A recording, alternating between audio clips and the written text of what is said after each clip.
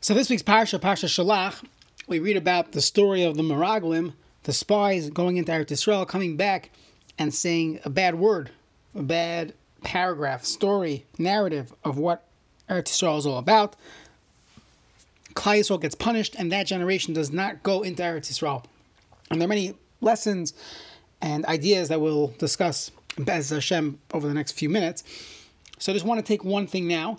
The Gemara throughout Shas and Bavli, Yerushalmi learns out the concept of a minyan, of having 10 people. That's a davar shevek dusha, based on words in Psukim. And primarily it says Eda. It says the word Eda, which means a kahal, a gathering of people by the Meraglim. And there were 10 people. So we learn from there that whenever we have a davar shevek dusha and you need a group, you need to have 10. You need a minyan.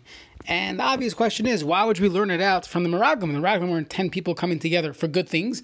In fact, they were coming together to speak Lashon Hara, to convince the Yidden that they should not go into Eretz Yisrael. Why would we learn it out from them?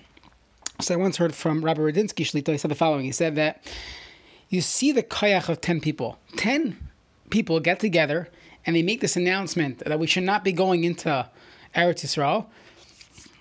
And they got a tremendous following. They got a tremendous reaction. So you see the koyach, the ability of 10 people, what they could do. So if this is what they could do to cause damage, to destroy the hopes of Yidden to go into Eretz Yisrael, that's the koyach 10 people do. So Mida Tov Meruba, when 10 Yidden get together, when we daven together, the koyachs that we have are tremendous.